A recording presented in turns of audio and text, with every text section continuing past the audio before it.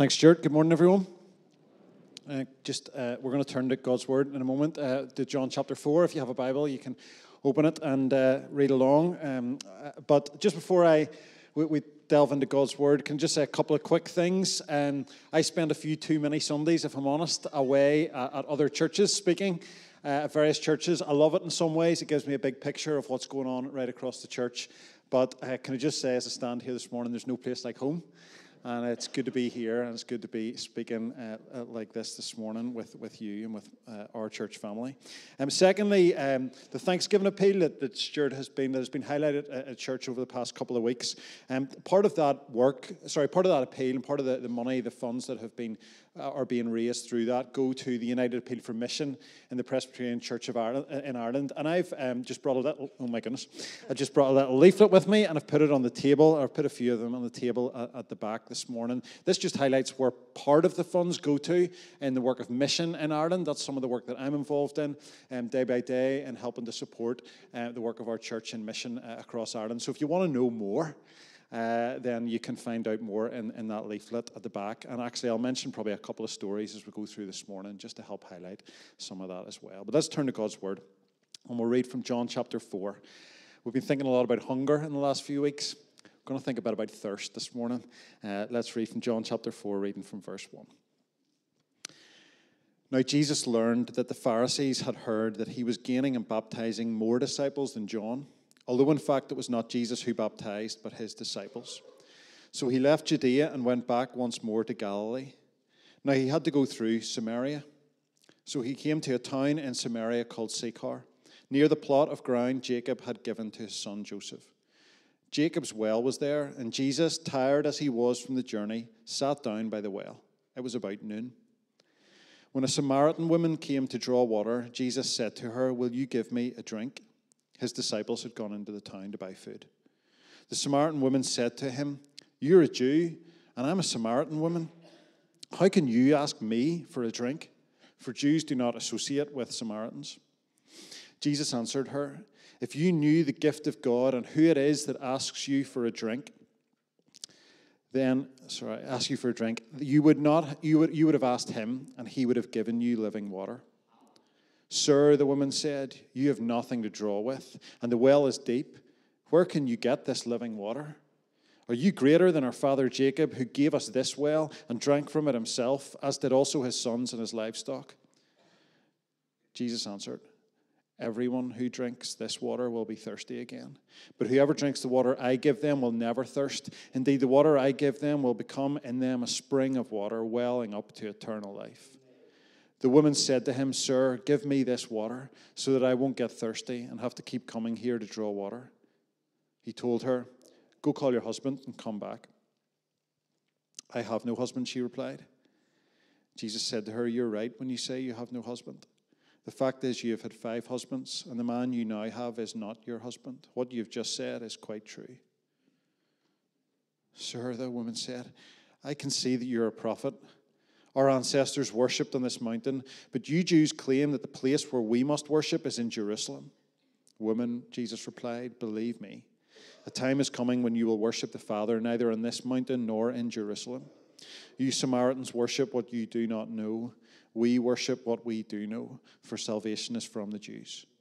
Yet a time is coming and has now come when the true worshippers will worship the Father in the Spirit and in truth, for they are the kind of worshippers the Father seeks. God is Spirit, and his worshippers must worship in spirit and in truth." The woman said, "I know that Messiah called Christ is coming. When he comes, he will explain everything to us." Then Jesus declared, "I, the one speaking to you, I am he." Amen. And we'll end the reading of God's word there. God, we thank you for your word, and we thank you for how it speaks to us even today. We pray that you would help us to apply it to our lives. And through the Spirit of God, would you take it and use it to equip us in our hands and in our heart. In Jesus' name, amen. About 10 years ago, I think, I remember taking a group, or being involved. We took a group of young people from this church to Uganda for a couple of weeks. And we had a good time. We took 2 teams, actually. And the second team that we were there, the second time we were there, as we were there in the yard, staying in the family home that we stayed in for that fortnight, there was a turkey who just happened to be sort of wandering around the yard most days. And our young people got quite familiar and affectionate towards this turkey. I think they named him, Lauren. I don't know if you remember the name that the team named him. Let's say it was Larry, okay? But they got very familiar with Larry, and they talked to Larry every morning. They got up and they looked out for him, and that was fine. They built a bit of a relationship with Larry. On the last day, they began to look around, and Larry wasn't around the yard anymore. And some of them were quite perturbed about this. What had happened to Larry? Was Larry okay? Were they going to see Larry before they left to go home? And anyway, on the last evening, the family had provided an amazing feast and banquet for us. And as we were enjoying the dinner and the food and the feast, which for the African family, it was a luxury for them, what they were providing for us. Our young people were tucking in and enjoying it. One girl in particular said halfway through the meal, she goes, this is lovely. And everyone agreed, and the host seemed pleased. And then she asked a question. She said, what is this?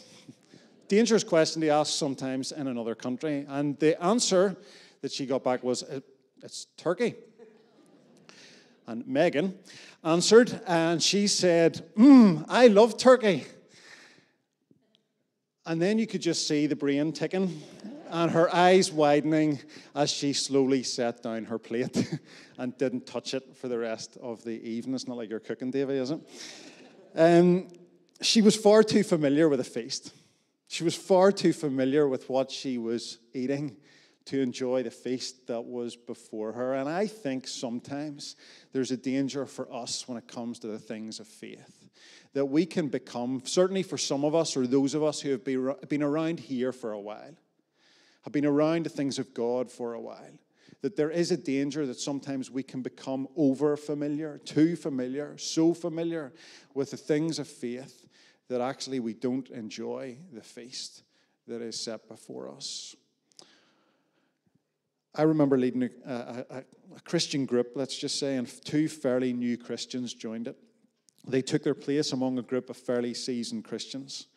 But that evening, I noticed that those 2 newcomers were the only ones who had brought their Bibles, the only ones who took notes through the teaching, and the only ones who shared prayer requests about friends who didn't know Jesus. There's no criticism of the rest of us, perhaps.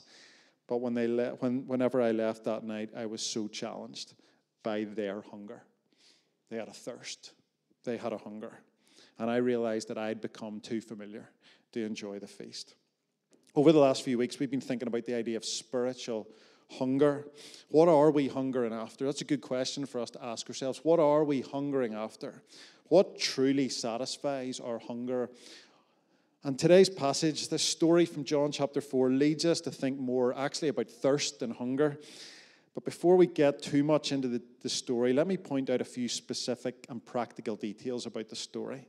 Because we are told the location, the time, and the energy levels of Jesus. Now, for some of us, we might think those are just trivial details. Why on earth does the gospel writer John include these kind of things in the story? We're told in verse 5, he came to a town in Samaria called Sychar, near the plot of ground Jacob had given to his son Joseph. Jacob's well was there, and Jesus tired as he was from the journey, sat down by the well. It was about noon. When a Samaritan woman came to draw water, Jesus said to her, will you give me a drink? So the location is a well in Samaria. Keep that in your mind. The time, we are told that it was around noon. Some of you are like, who cares? But we'll come back to that later. And then in terms of Jesus' energy levels, we're told how they're doing. We're told that he is both tired and thirsty. Isn't the honesty of the gospel writers great? Jesus was tired. Might seem like a trivial detail, but it's important not to miss because it reminds us of the humanity of Jesus. Jesus got tired. The one who spans time needed to rest and sleep. Jesus got thirsty. The one who had filled the oceans needed something in a cup to drink. The Savior needed siesta. I couldn't resist that one, sorry. The Messiah needed minerals, sorry. But don't miss the humanity of Jesus in this moment. In a couple of months, I think we will sing these words. For he is our childhood's pattern. Day by day, like us, he grew. He was little, weak, and helpless. Tears and smiles like us he knew. And he feeleth for our sadness. And he shareth in our gladness. Maybe it's too early to think about Christmas. I can't wait to sing that song, by the way, because I actually believe carols are the best worship songs ever, okay? So, and I think this is an amazing truth, okay? An amazing truth for us to remember. And maybe today you need to be reminded in your weakness and in your humanity or in your sadness or in your pain that he understands, that he empathizes because he's been there. Back to the location for a moment. John tells us that the well was in a town in Samaria. But why is that significant? Well, up until this point in John's gospel, Jesus had been calling disciples and doing miracles in Galilee. He'd been clearing the temple courts and speaking to religious leaders in Jerusalem. But as we turn over the page, this event in chapter 4 signifies a shift in the story as we suddenly find Jesus not in Jerusalem and not in Galilee where he grew up or where he was expected to be, among God's people, in the nation and among the people of God, as had been the story throughout the Old Testament. But we turn over the page and there's a shift in the story because we suddenly find Jesus in Samaria. What's he doing there? It appears to be the first place that the gospel is preached beyond Israel in the story in the Gospel of John. And Jesus is showing that God's blessing breaks through cultural barriers. God's blessing breaks through cultural barriers. See, we know that Jesus was on a journey from Judea to Galilee, but while the road through Samaria was the shortest route, that might seem the obvious way to go. But Jews often avoided it because they carried a deep distrust and a dislike towards the Samaritans. Jews hated Samaritans. They were enemies. They were second-class citizens in their eyes. They were beyond the chosen people of God, undeserving of his grace and his favor. The text said that Jesus needed to go through Samaria. Now, it's hard to know whether the need of Jesus to go through Samaria was because of some travel arrangements, maybe some practical necessities, maybe he needed to see someone or pick something up along the way. We don't know. But maybe there were people there who Jesus needed to meet. The story suggests that. Jesus needed to go through Samaria perhaps because he was keen to display who exactly he had come for. And that the kingdom that he had come to establish wasn't just for an inner crowd, but it was for all people. And maybe that's what this story is here to show. Jesus was beginning to show to his disciples, first of all, and then to the world, that his love and his grace and his activity are not restricted to any one people group. It might seem an obvious thing for us to understand now, perhaps, but to the people of God at the time, this was a shift. His actions point to the mission of his Father, to bless all peoples on earth. You know, heaven will not be monocultural. God is the God of all nations. No nation on earth can lay claim to him. No culture or nation where his presence cannot touch. The psalmist wrote, the whole earth belongs to the Lord and everything in it. But the woman too, she understood the cultural barriers in play here. The woman said to him, "You are a Jew and I am a Samaritan. How can you ask me for a drink?" For Jews don't associate with Samaritans. She knew. She understood.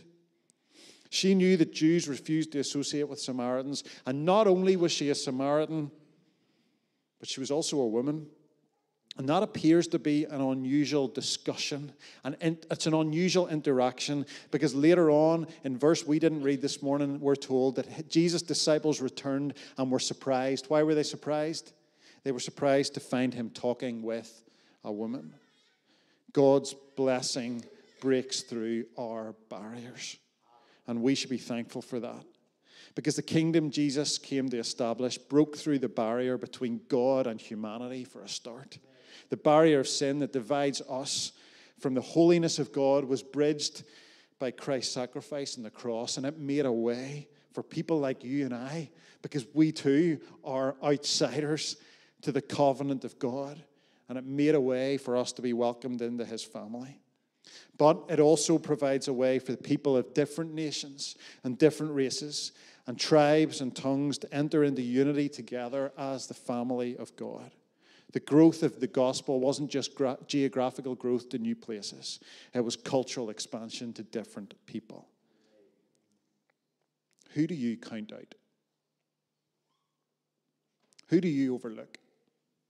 Is there any part of you that carries a Jonah-like spirit, wishing that God wouldn't redeem them? Yesterday, I listened to an Irish nationalist. Where did I listen to him? I listened to him preach at a Presbyterian conference that we organized to encourage and support church planting. He's doing the work of mission on behalf of our church. God's blessing breaks through cultural barriers. Earlier this year, I sat in this type of setting, a Bible study, as a minister spoke through a translator to around 70 or 80 Farsi speakers in South Belfast. Many of these people ended up as part of an Alpha course, which resulted in over 24 baptisms in a nearby Presbyterian congregation earlier this year. No one is beyond the reach of God. His blessing breaks through cultural barriers. I think of the work of David Moore, a minister and working in West Belfast, who began to serve the people there around a year ago, and describes how he's been made to feel welcome within that community, even when he has clearly explained who he is and what the church has called him to do. In recent months, he's begun a new Bible study, meeting on Thursday evenings, meeting in rented premises on the Falls Road, with a small number of people gathering for Bible study every week. Don't count people out. And a few weeks ago, I visited the Presbyterian Church in Galway, and this is what the congregation looks like. Do not tell me, by the way, that there's such a thing as typical Presbyterian, because these are your brothers and sisters in the west of Ireland. Every tribe and tongue, God's blessing breaks through cultural barriers. Are we prepared to as well? Secondly, God's blessing satisfies our thirst. On a practical level, it's obvious this woman was thirsty. She'd come to a well to draw water, and so it seems obvious she was thirsty. Yet it seems that she was thirsting for so much more. How do we know that? Well, remember the time that was mentioned earlier, the practical detail of the time. It was around noon. Well, typically women came for water earlier in the day in this culture. And it was typical that they came in groups. So why the strange hour, and why was she alone? It suggests to us that she may have been a social outcast, shunned by other women in her very own community. And her dialogue with Jesus suggests this. Jesus said to her, "You're right when you say you have no husband. The fact is you've had 5 husbands, and the man you now have is not your husband." With prophetic insight, Jesus reveals this woman's relationship history to her. It seems she was thirsting for love, for acceptance, but she hadn't yet found it. This woman had thirst, not just physically, but spiritually. I don't know, for those of you who are, let's just say, my age and above, if you remember the old Sprite advert that carries the famous slogan, "Obey your thirst." And in some ways, it was a great advert, by the way, but in some ways it's quite a dangerous sentiment. Whatever you're longing for, whatever you're thirsting for, just obey that. Go for it. In many ways, though, people everywhere are thirsty. Everyone is thirsty. Everyone is hungry. Everyone is longing for something that they might not have. John Stott, great preacher, believed that everyone in the world was hungry or thirsty for 3 things. Okay, you ready for some big words? Here we go. Lock your brain into gear for a couple of minutes. They were hungry. He said you could boil everything in the world, everyone's want or desire or need, down to one of 3 things. Fell into these 3 categories. Transcendence, come back to that in a moment. Transcendence, significance, and community. Significance and community are easy, but transcendence is the pursuit of something beyond ourselves. I think you could say in society we've moved from being a religious society to being a spiritual one. Seen in the growth of spiritual mediums or fortune tellers, authors like Jordan Peterson or podcaster Joe Rogan, or even to people turning to prayer in times of crisis. There is a thirst for transcendence. The phrase of the Alpha Course sums that up. Is there more to life than this? Many people realize they're thirsting for something more. People also thirst for significance, desiring that their lives would have meaning in some way. We want to be part of things that matter, to give ourselves to causes or campaigns. Whether it's a climate change movement or political campaigns or charity volunteering, there's a basic human desire for our lives to have significance and meaning. And then there's a thirst for community, a basic need to belong somewhere. We want to be known. We want to fit in. We want to find connection. You'll find it at the local park run on a Saturday morning, spin classes before work. It's why people throw themselves into online connection as well. There's a basic need for community. I wonder if one of those three things would sum up something that you're hungering or thirsting after. In many ways, these aren't bad things. They're basic human needs and they're very natural. But if we seek the answer of these things solely in the world out there, all we will ever discover is a pale shadow of what can only truly and ultimately be found in fullness through Jesus Christ, where we submit ourselves to a transcendent God who rules and reigns on a heavenly throne, and he offers us connection to him through relationship with his Son and the constant presence of his Holy Spirit. That is transcendence. And where in Christ we discover the significance of who we are, and he draws us into his mission in the world that he invites us to be part of. We find significance in that mission.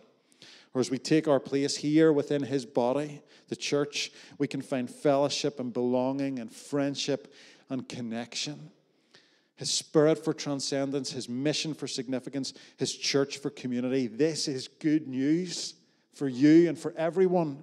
God's blessing satisfies the hunger and the thirst within us. Blessed are those who hunger and thirst for righteousness, for they will be filled. God's blessing satisfies our hunger and our thirst. And Jesus offers this woman the solution to satisfy her thirst.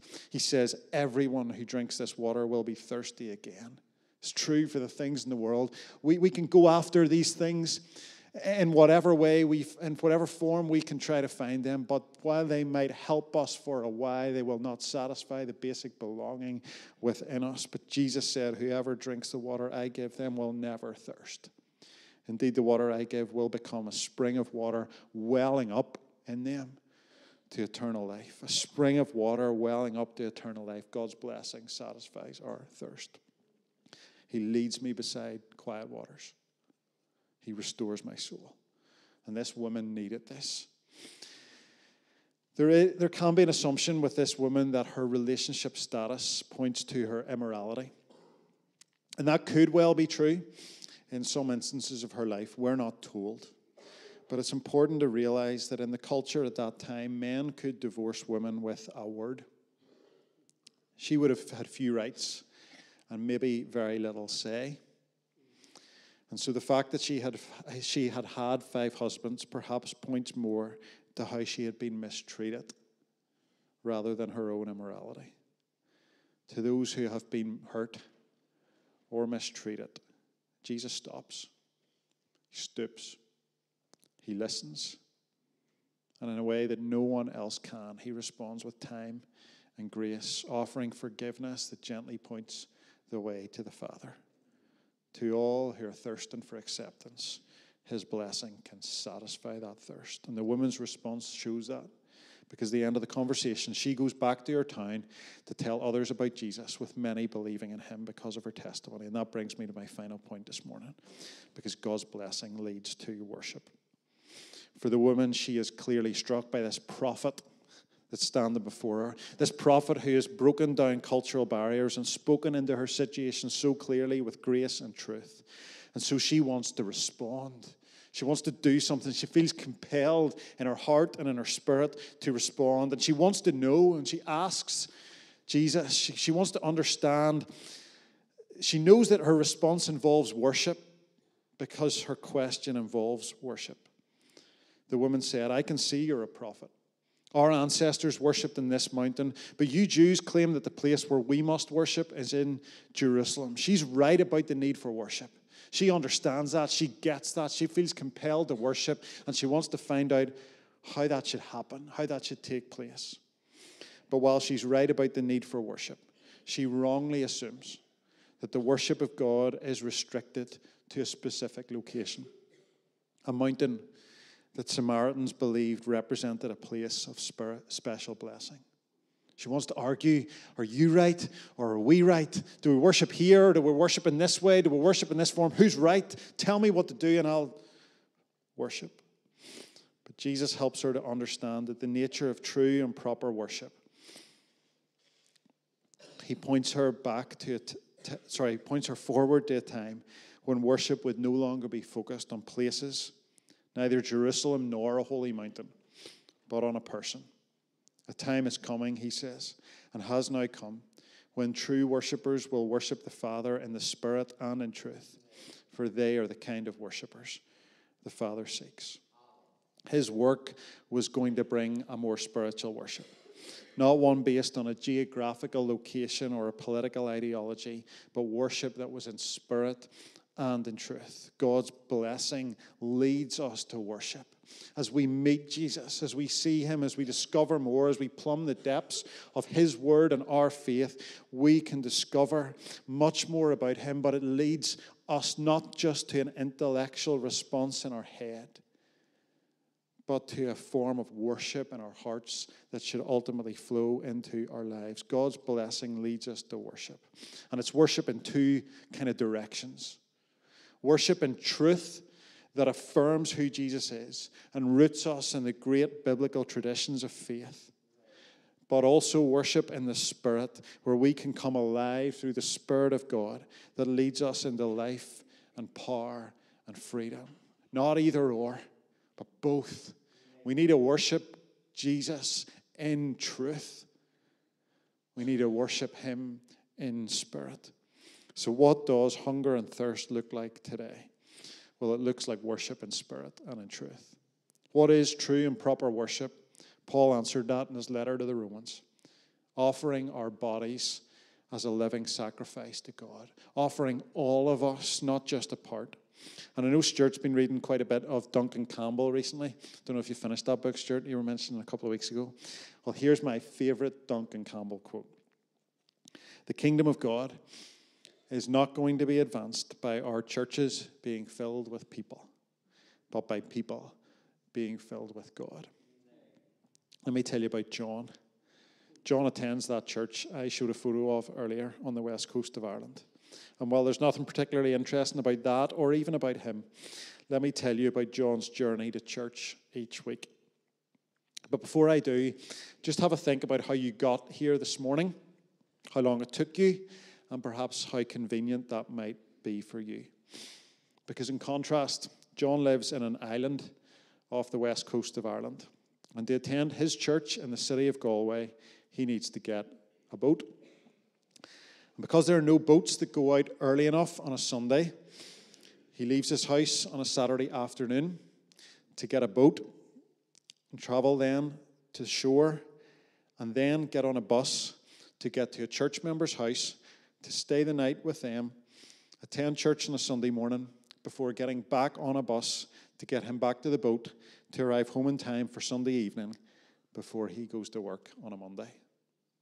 What does hunger and thirst for worship look like?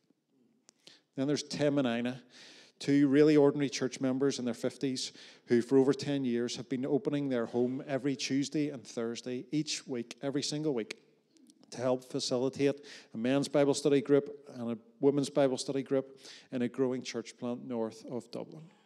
What does hunger look like today? And yet it goes far beyond raised hands in the sanctuary, but it's displayed in our devotion to Jesus in every area of our lives out there in society. I will offer up my life in spirit and truth, pouring out the oil of love as my worship to you. In surrender, I must give my every part. Lord, receive the sacrifice of a broken heart. I want to say today, many of you know it, that we can be satisfied by Jesus. Just consider him for one moment. Because every beauty in the world we see reflects him. Every evil we experience in the world will face him. Young and old magnify him. Sinners look to him. Melodies lift him. Preachers showcase him. Rocks and shepherds, marriages, vines, bread and water all hold metaphors of him. Death is dead before him. Heaven stretches to hold him, and creation itself sings his glory. Everywhere we turn, he can be found. He is inescapable, yet we want to capture him, and we long for the day that we'll see him face to face. God's blessing leads us to worship. So, Jesus, what can I give? What can I bring to so faithful a friend, to so loving a king? Savior, what can be said?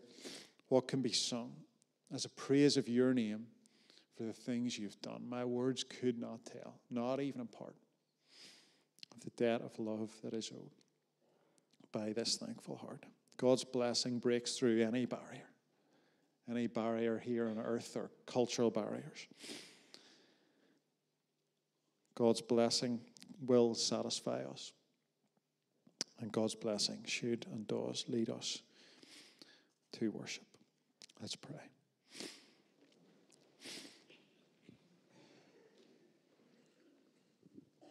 I think we're doing okay for time this morning. Let's just take a moment just to pause and reflect. Still our hearts. To consider what God might be saying to you, underlining to you, challenging you on, or even just leading you in your heart towards.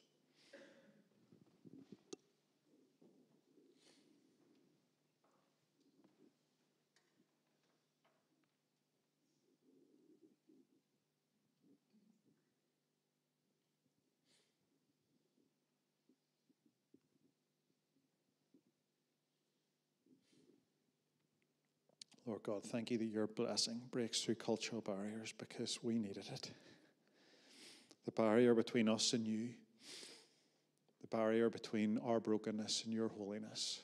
We thank you for the sacrifice of Jesus that paves a way for us to be in relationship with you. Thank you for the story that highlights our own need, our own brokenness,